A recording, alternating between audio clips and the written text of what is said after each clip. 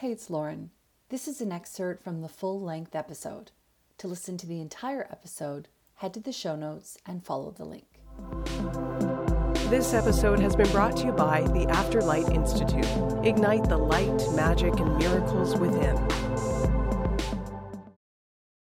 I think it's really important to understand, firstly, the true nature of time, right? When we're connecting with time as a linear aspect, where our past is behind us and our future is ahead of us, it's easy for this present moment to be unfulfilling because it's just today and it's not all the glory of the future and it's not all the lessons of the past, it's just today.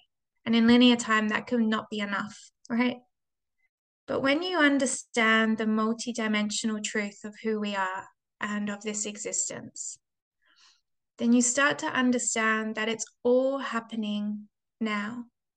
There's a reason that you could probably connect to yourself as, the 50-year-old version of yourself, and you can sort of see and feel her just as much as you can see and feel your present self now. It's because it's all now.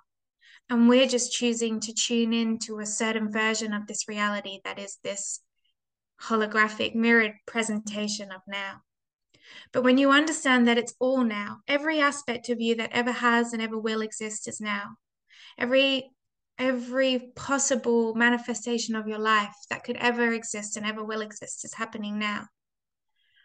When you feel that as an energy, and then you look around and you see this present moment, the present moment takes on a whole new level of depth and a whole new multidimensional truth.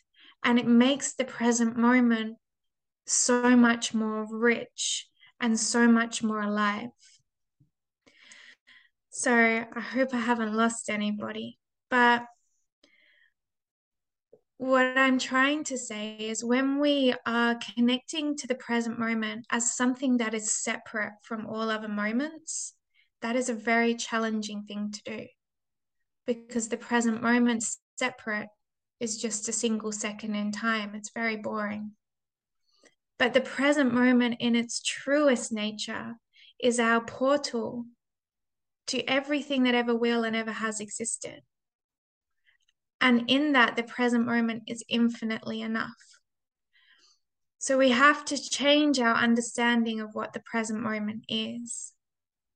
We have to start to understand time and the multidimensional nature of this reality more deeply in order to fall back in love with the human experience and to fall back in love with the present moment.